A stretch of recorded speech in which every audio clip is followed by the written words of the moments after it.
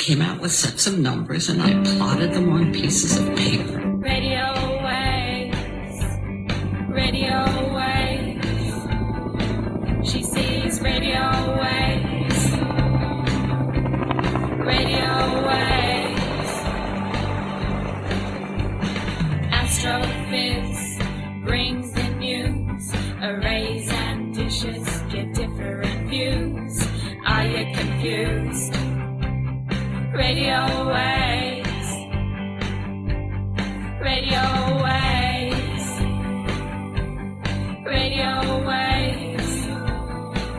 She sees radio waves, she sees radio waves. Welcome to the Astrophiz podcasts.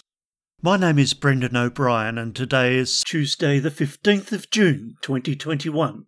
We always include a community service announcement asking you to wear a mask if you can't socially distance effectively and isolate as much as possible, and as soon as you can, to protect yourself and your community, get that COVID-19 vaccination as we work our way through this crisis.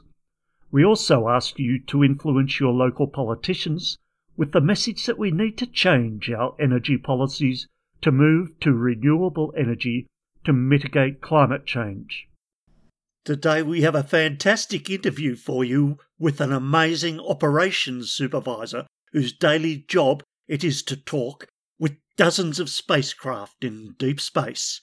Richard Stephenson from NASA CSIRO. So right now we're going to zoom up to speak with Richard, who's in a remote high-tech valley nestled between hills about 45 minutes out of Canberra, Australia. Enjoy. Hello, Richard. Hello, Brendan. How are you going?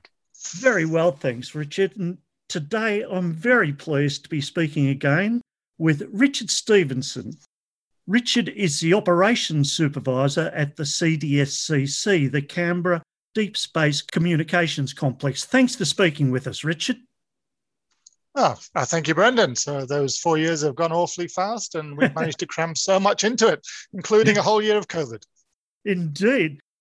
When we first spoke to you 4 years ago, we heard about your move out to Australia to be employed by the combined might of NASA and the CSIRO. And for overseas listeners, the CSIRO is Australia's premier science agency, the Commonwealth Scientific and Industrial Research Organisation. Now, NASA and the CSIRO jointly run the Canberra Deep Space Communications Complex, the CDSCC, at Tidbinbilla near Canberra, where you're the operations supervisor. Now, in that earlier episode, you explained the technologies you use to have up to 100 spacecraft contacts each week and how you and your counterparts in Goldston in California and Madrid in Spain work in 24/7 shifts to maintain two-way communications with dozens of missions. Now, that includes all of those Mars missions, the Parker Solar Probe, the Chandra X-ray Telescope, the distant Voyager probes, and many others. And today I'm hoping that we can hear about NASA's Deep Space Network's shift to follow the sun operations and how that's changed your average day,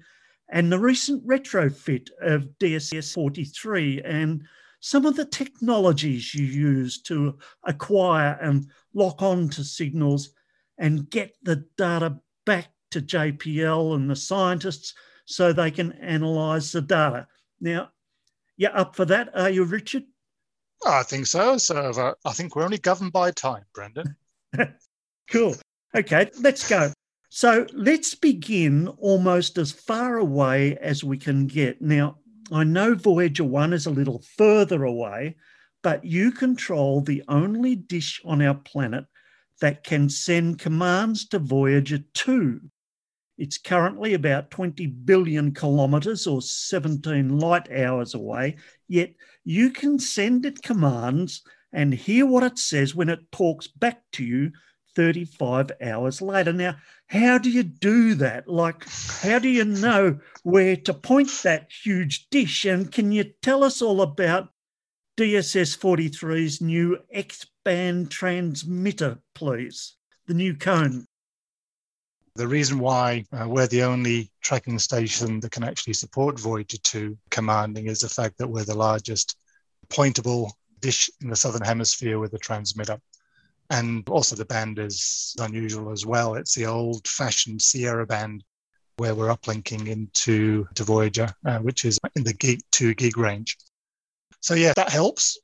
Obviously, so with 43 commanding, so we can also receive on the 34 meters as well. One isn't enough, and so normally we'll array a few of them to try and get that link margin to bring in good telemetry. But the bit rate that's coming down from both the Voyagers is down to 160 bits per second at the moment, so we're not going to be breaking any speed limits here. But so actually Voyager 1 still does do a dump, and I think it's about 1.8K periodically, and essentially every antenna in Goldstone has to come to bear on it and array to bring that telemetry down, and that's right on the margins now. As far as the upgrade, so of last year, that was an interesting one. So essentially the beginning of the year, and Voyager 2 had a bit of a mishap where it went into safe mode. Essentially the refit was supposed to start in January, and it was bumped a month to accommodate working through that Voyager 2 issue with the project. So we actually started late. So some of the work had to be slipped over to future windows of opportunity over the next couple of years. But the big upgrade was actually the transmitter. Originally, the 400 kilowatt transmitter, which had been limited to 100 kilowatts anyway, so it was 1960s, and if you were being generous, 1970s era. So it was unreliable and impossible to get parts for. And obviously that was a big consideration for the Sierra band upgrade. And also at the same time, we upgraded the X-ray band as well. So the X-ray band was originally a 20 kilowatt, and we've expanded that to 80. Strangely enough, that's brought up another couple of issues, and so we might go into that a bit later. So having essentially 80 kilowatts condensed into a small beam shooting through a Kapton window when there's bugs and stuff flying around isn't particularly interesting, especially when you're blowing holes in the Kapton window. But it's been, wow. So a year since DLM, and so now here we are back. Voyager 2 is communicating and healthy. That's awesome, Richard. Now, a little bit more about that 70-metre DSS 43 dish. 43.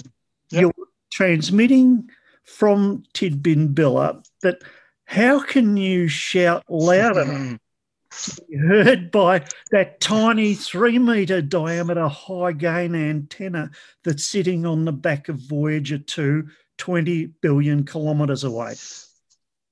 Well, obviously, the bigger the dish, the narrower the beam, the more gain. So the antenna has a huge amount of gain. And when you start pumping 20 kilowatts out of it, so that's a fair amount of power heading across our solar system. With the Voyager commanding supports, we actually radiate 75 kilowatts, which is the only spacecraft that we actually have to radiate that power to. And it all comes down to the margins on the spacecraft. So, you're looking at the signal hitting the spacecraft, the receiver receives it at probably a negative 135 dBm. So I suppose as long as we have that margin to get the commands in, we're okay. So in a few years, obviously that might diminish again.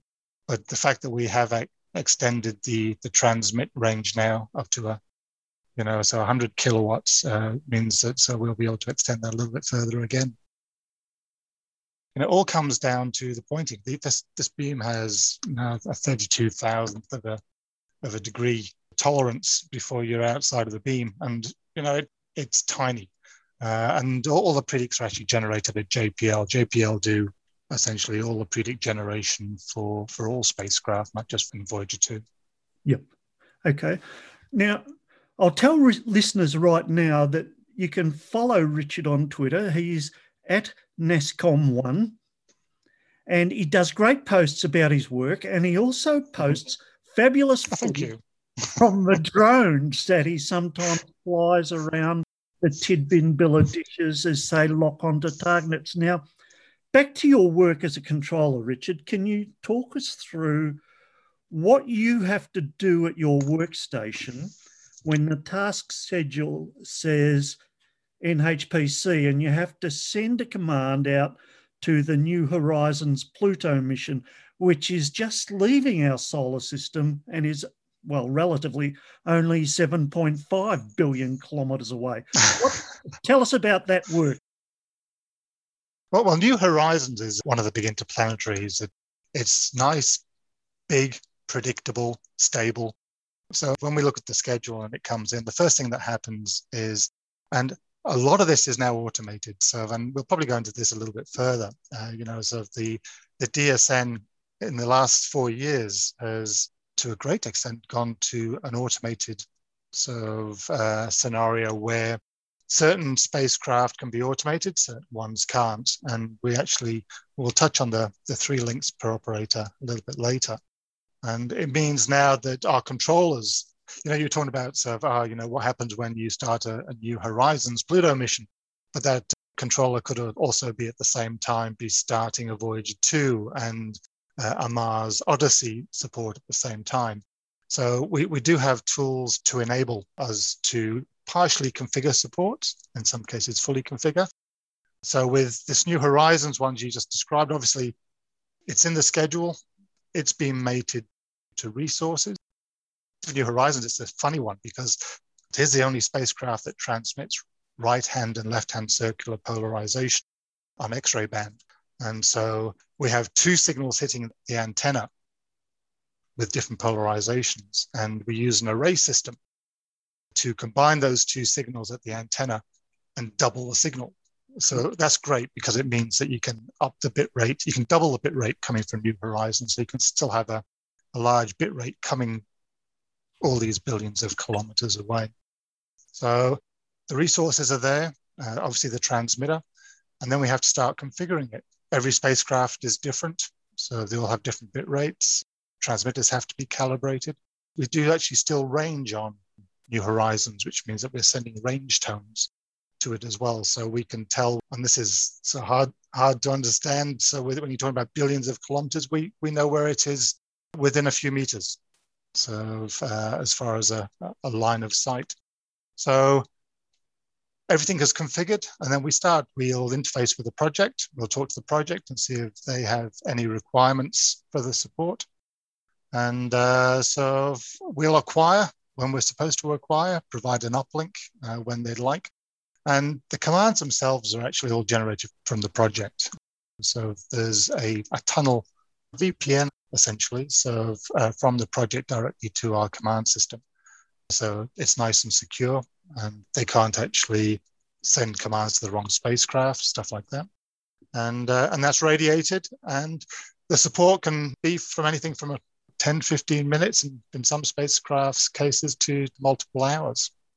So, and at the end of it, so we'll say thank you very much to the project, move the antenna back to stow, and get ready for the next support. Incredible. That is fantastic. So about 7 hours later, travelling at the speed of light, New Horizon gets your command, sends some data back to you. The data arrives back at Earth another 7 hours later. Who gets it? You or Goldfield or Madrid? And what happens then? JPL sends the data to science teams for analysis. Is that the run? Well, actually, it's a little smarter than that.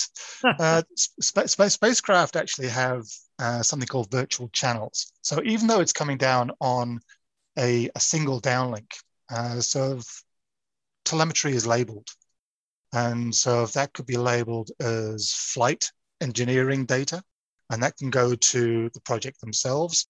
And obviously with a spacecraft that big, there's multiple experiments on it. So you can actually label each piece of each experiment. with a label.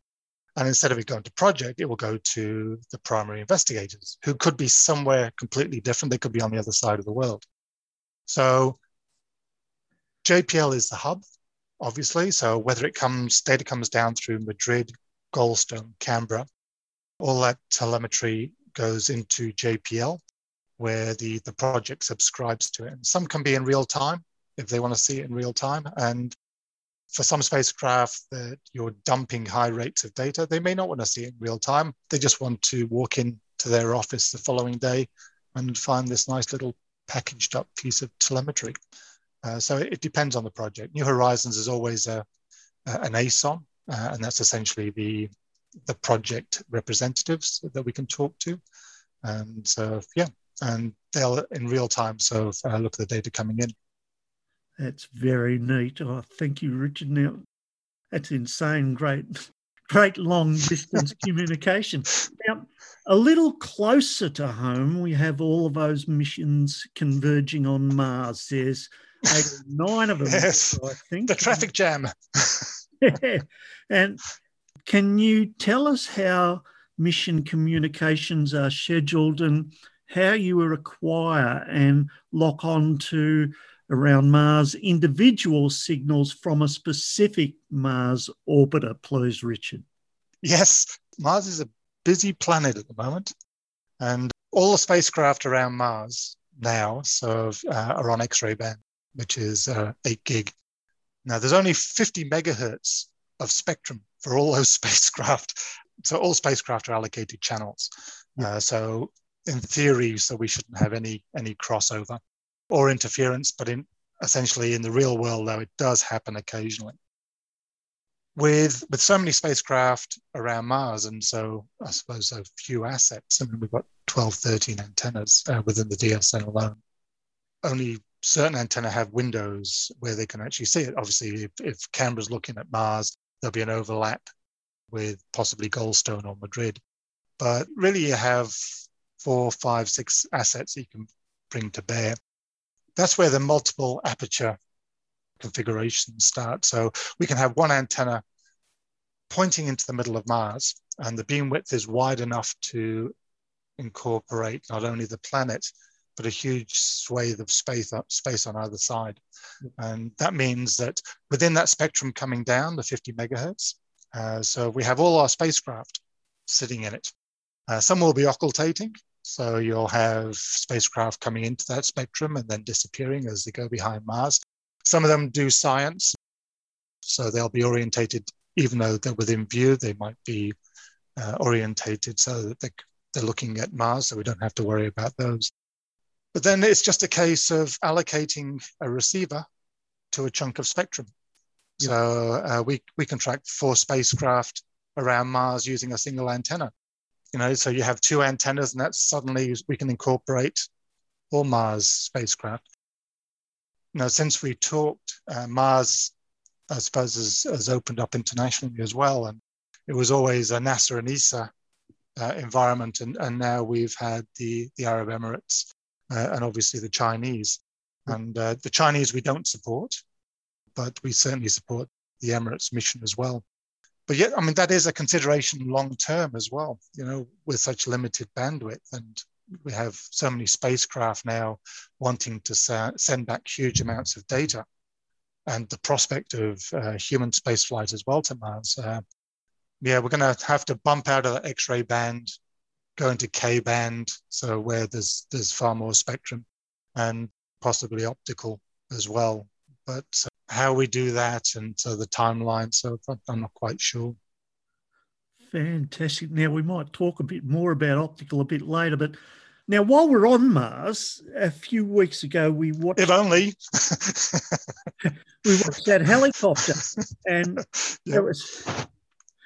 that was fantastic. And thanks to DSN operations and a few scientists and engineers, we got to watch that historic flight. Now, Perseverance rover took a video of the Ingenuity helicopter, and a little bit later, we all watched that historic flight. Now, I think you've hinted already, or you painted a picture of how that's done, but could you tell us how that video data made its way from the surface of Mars to our computer screens from a DSN controller's point of view, please?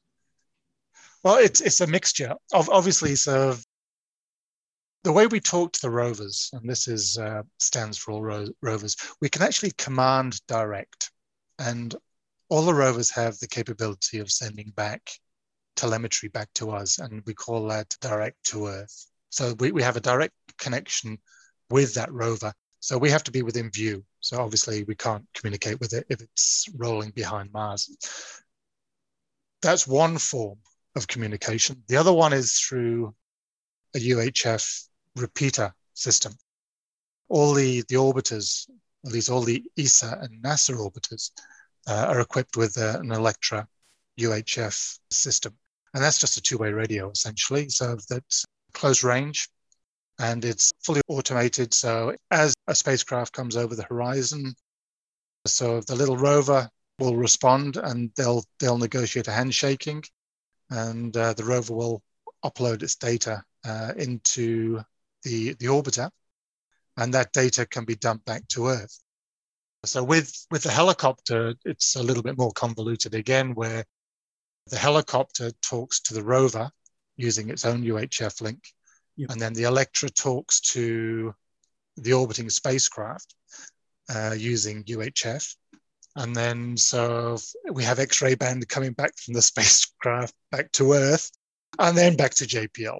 So by the time we actually do see the pictures, it's certainly been through a number of hands. Fantastic. That's awesome. You had to ask. Yeah, it's beautiful. Yeah. Now, in the intro, we mentioned the DSN's move to follow the sun operations. Can you give us some insight into why that was done and how it's changed how the DSN operates as a network? And yeah, tell us about Follow the Sun. Well, Follow the Sun came around, strangely enough, the last time we talked, we were talking about going into it. So I think we last talked in the June of 2017. Yep. And we hit Follow the Sun, I think January the following year. And I have my old shift supervisor from years ago. He was claiming credit for it. He was at a JPL workshop, and he brought it up. He said, what about Follow the Sun as a cost efficiency? And it was never taken up at that point. And 10 years later, so if somebody came up with it again and thought, oh, that could actually work. Now, before I just talk about Follow the Sun, let's just say the system we had. And the system we had was essentially each station, whether it be Madrid, Canberra, and Goldstone, operated their own assets. So in Canberra, we'd only track DSS 43, 34, 35, so 36, I suppose. So we'd only have the 4 antennas that we track. And we would work shift. So you'd have a team of 6 or 7 people. And so 24/7, we were all working 12-hour shifts. What Follow the Sun did was provide an operations environment during daylight hours. One complex controlled the other two. When it was first talked about, it was, think about the logistics. It'd be very difficult to control antennas on different continents. And so, it would get very confusing. But it's actually probably been one of the more advanced moves the DSN's had. It's actually worked incredibly well. Part of that is, I suppose, feeling as if we're all one network. Canberra is no longer isolated to our own assets.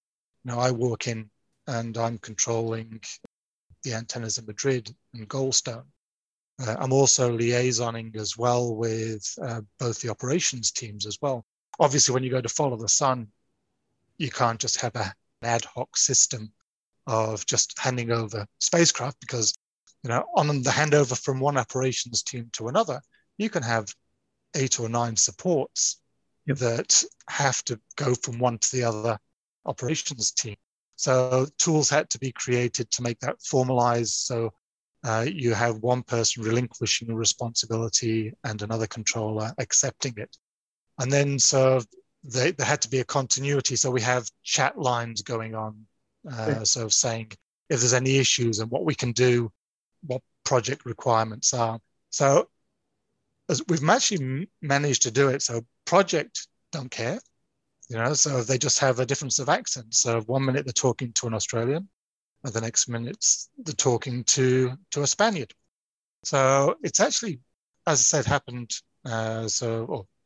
It's working really well. And it's actually brought the DSN family together. So it's been good.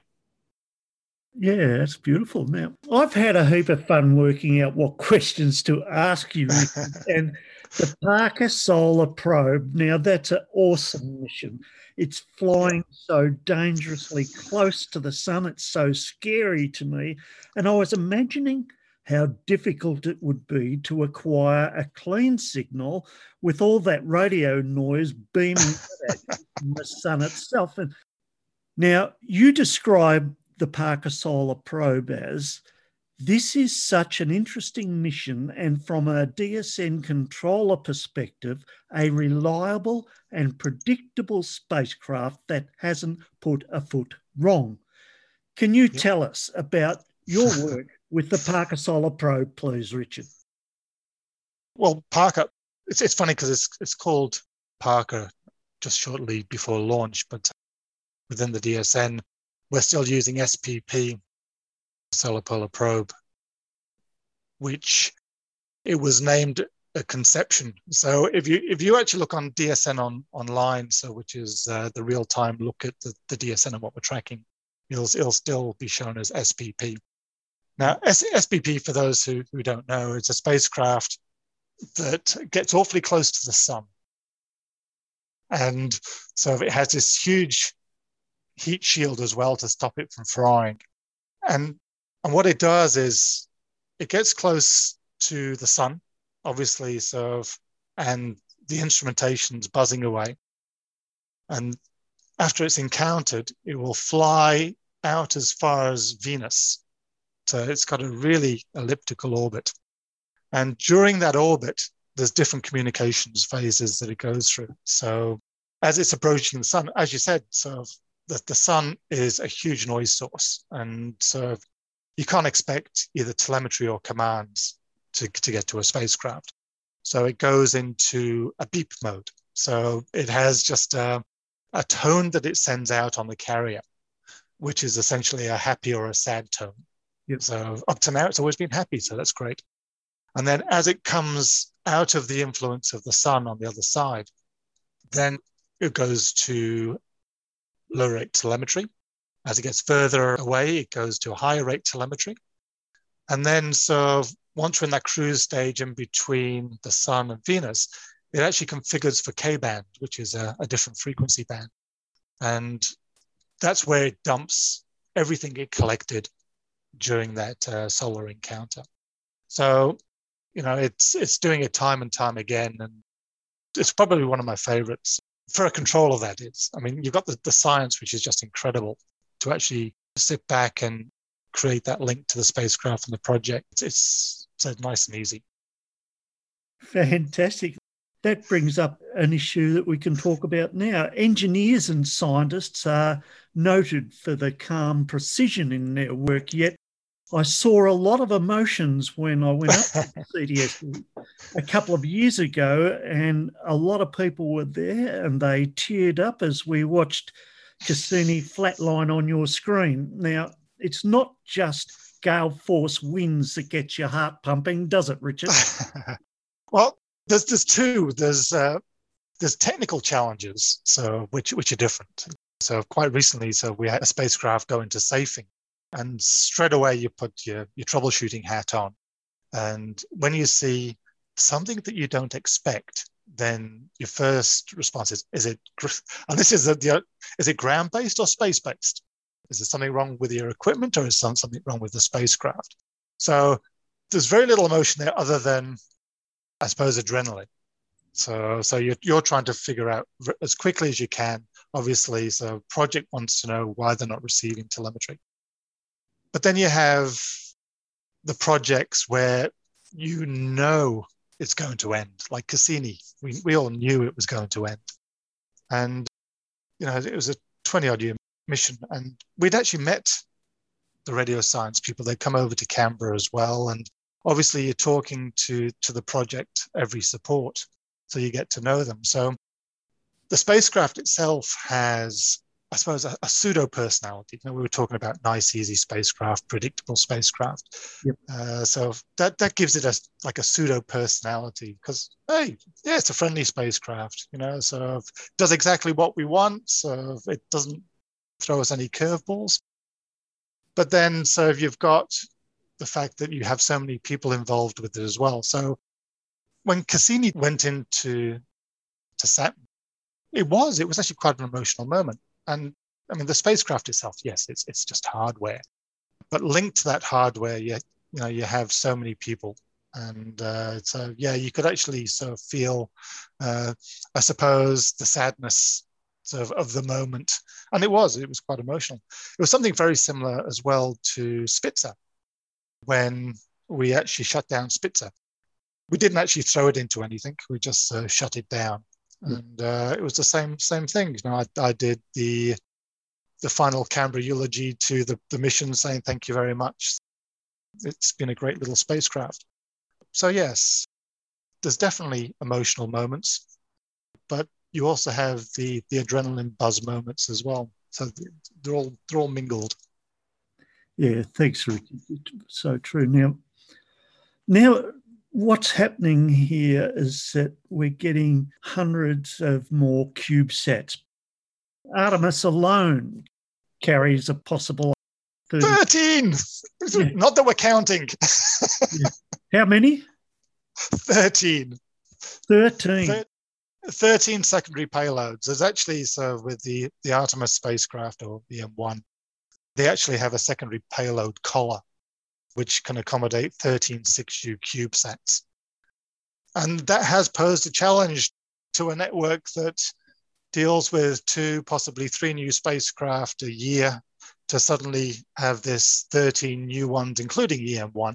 So that's 14 spacecraft launches at once. So the CubeSats are being a real challenge. And, we might actually talk a little bit later about some of the ways that we're going to be dealing with CubeSats and tracking them. But currently within the DSN, a CubeSat, when it comes along, so we've been testing, even though the launch isn't until late November, we've been testing these for EM1, certainly for a year. Some of the newer CubeSats, probably 5 months now. And there's no difference between how we test for test and when I say testing, that's integration testing and interface testing to the project. There's no difference between essentially a flagship spacecraft and a CubeSat, even though the one can be 300 million and one can be $3 billion. And I think that's going to have to start changing because there's so many DSN resources being taken up on these interface tests. Every antenna has to be tested. Back to project, we have to feed them simulated data. They have to be able to command to it. And we actually have a JPL representative. We call them a NOPE and a NOAA. And they're the middleman. They're the person that talks to the project. And he's a JPL person. And he'll make sure that the project's interfaces are all correct. And obviously that their expectations are met as well. And I talked to the lead NOPE last week, and he said they're all twitching at the moment. So there's so much business. So they're on all the time. So yes, CubeSats certainly thrown a curveball into the DSN. So how we deal with it long term, I'm not quite sure about. So there's a new system coming out called opportunistic tracking. So which is essentially a way of dealing with smaller spacecraft where the projects don't have these huge time constraints as far as telemetry delivery. And it means essentially they're piggybacking on the antenna pointing. So if the antenna is pointing at one spacecraft, but one of these little CubeSats is in the spectrum, then that spectrum is recorded at that point. But then sent back to JPL, and process post-pass. So so the project may get their telemetry an hour, possibly 2 hours after the support itself. That's another huge change in the DSN, and this is all software-defined radio. So that's more or less off-the-shelf stuff. Actually, so an interesting thing, when Voyager 2 was going through the heliopause, the DSN was packed as far as resources, but Voyager 2 wanted to see that moment where it transitioned through the heliopause, so they needed sort of fairly continuous tracking. And we asked Parkes to join the supports, and this is obviously Parkes CSIRO, the CSIRO antenna. And if anybody is familiar with software-defined radio in the amateur field, so there's this lovely piece of equipment called a HackRF. Essentially what they were doing is just recording the spectrum and putting it onto SD cards and sending it across to JPL. And at JPL, they take these SD cards, get another little HackRF, and feed it back into spare receivers at the test facility at JPL. And even though it wasn't real time, so Voyager still had that continuity of data coming in. So I think when that was so successful, people started thinking, well, why can't we do this within the beams of other spacecraft? So for instance, if we're looking at Mars, and you have the big players around Mars, and then we have the little CubeSats, what's to stop us from recording the same thing on a HackRF or something similar and doing the same thing, processing it post-pass? Obviously, the equipment now has gone beyond the HackRF stage, and JPL now is in the full design stage and feasibility studies. So that's going to be the next big one as well. And that will certainly help us accommodate the influx of CubeSats. And a very appropriate name, opportunistic. Okay, look, crystal ball time, Richard. I've heard that the next generation of space robots will talk to each other and us here on Earth using laser technologies. Now, what new technologies have been floated or even funded for the next round of upgrades at CDSCC at DSN? Well, as far as SCAN is concerned, and SCAN is essentially the overarching organization that does all NASA communications, whether it's low Earth, the TDRS network, and the DSN. SCAN is very much looking forward into optical. Yep. And currently at Goldstone, they're doing the first RF optical hybrid.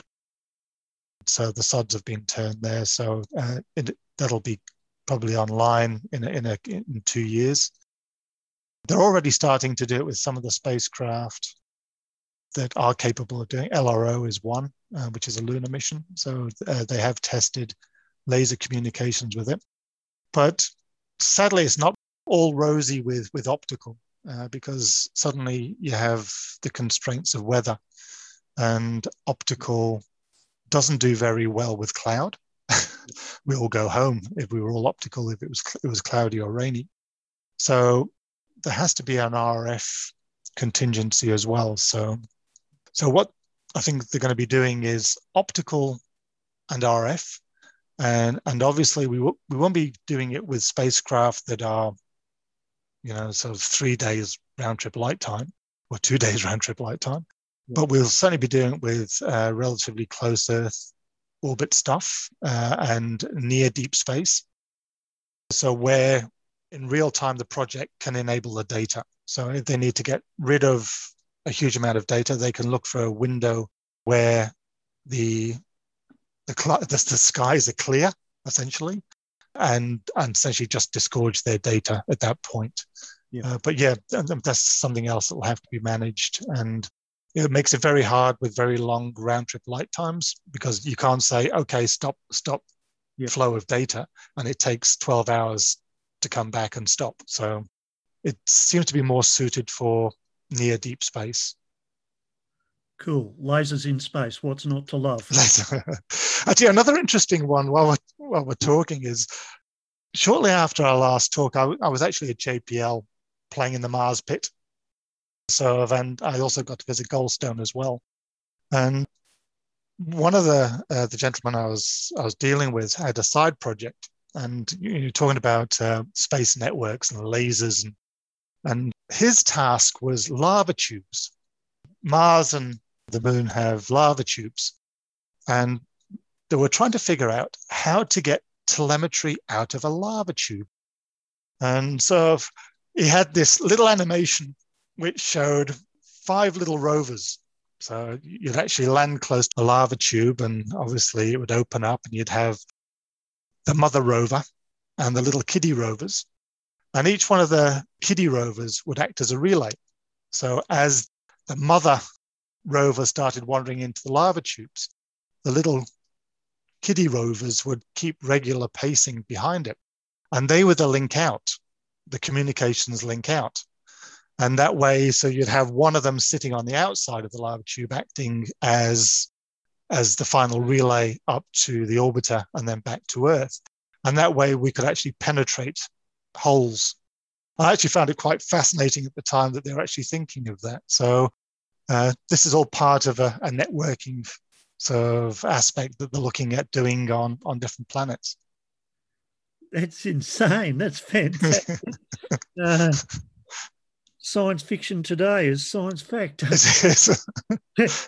Okay. Now, the mic's all yours now, Richard, and this is where we give you the opportunity to give us your favourite rant or rave about one of the challenges that we face in science, in technology, engineering. The mic's all yours, and you might even have some career advice for aspiring space engineers. Well, sadly, I don't have any rants.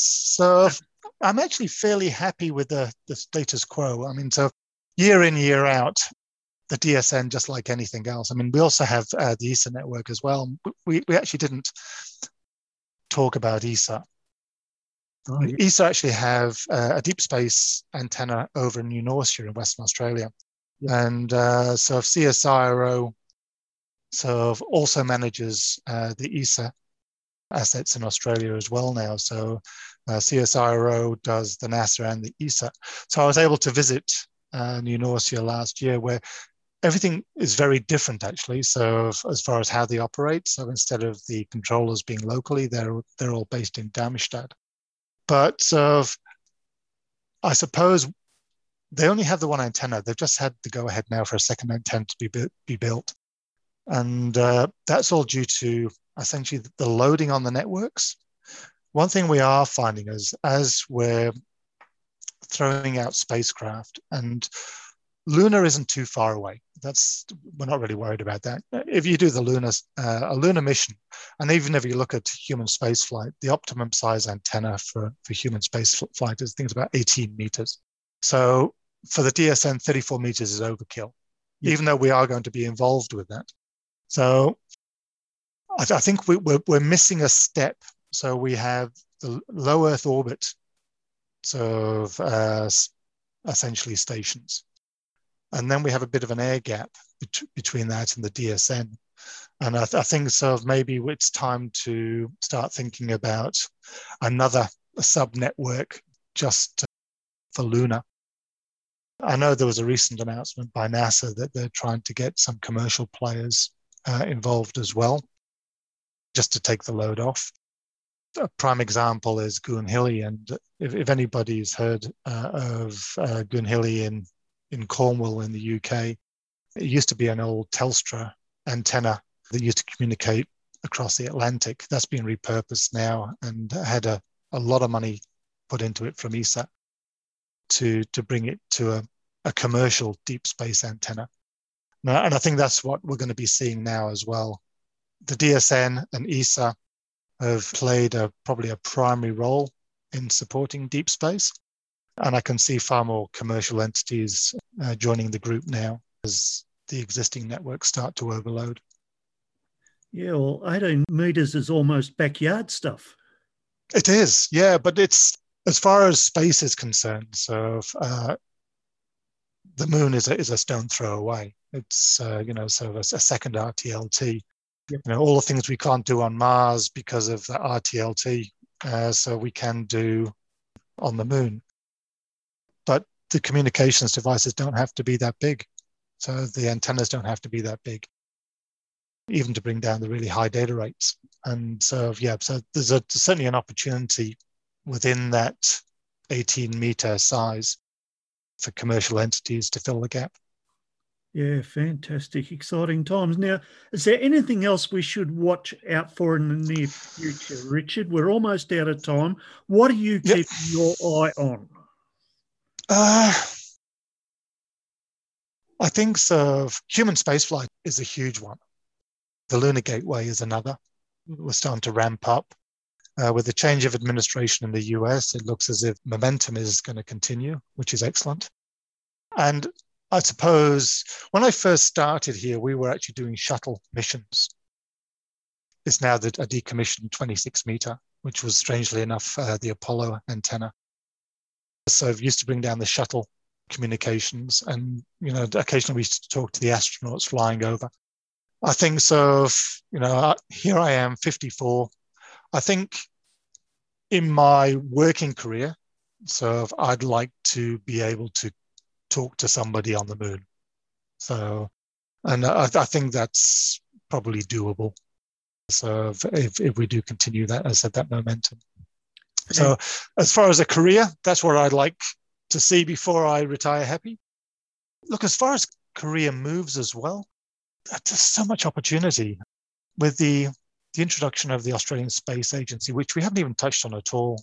So it's not the same as NASA, and it doesn't have the funding of NASA, but it's certainly acting as a facilitator for commercial entities in Australia, which is very much a positive. And with that comes opportunities. And I think so, for those thinking about getting into space dynamics, system engineering, robotics, any of those fields, I think you'll be placing yourself in the right position to get into the space industry. Excellent. Fantastic. Okay.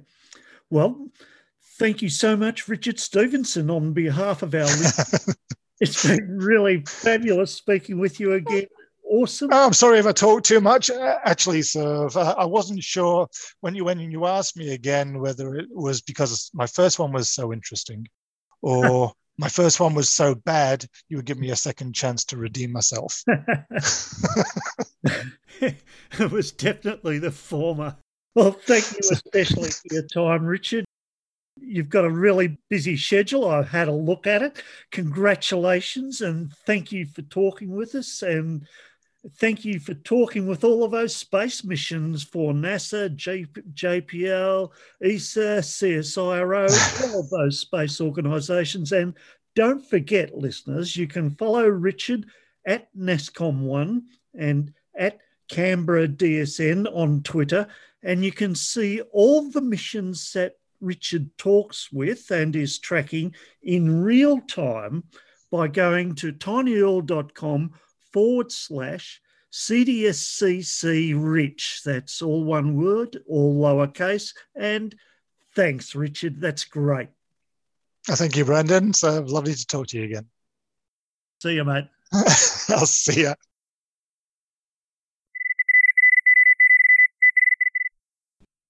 And remember, Astrophiz is free and unsponsored, and we're very happy to recommend that you can always get the latest and best space news from Rami Mandau at spaceaustralia.com, and for observers and astrophotographers, always check out Dr. Ian Musgrave's Astroblogger website.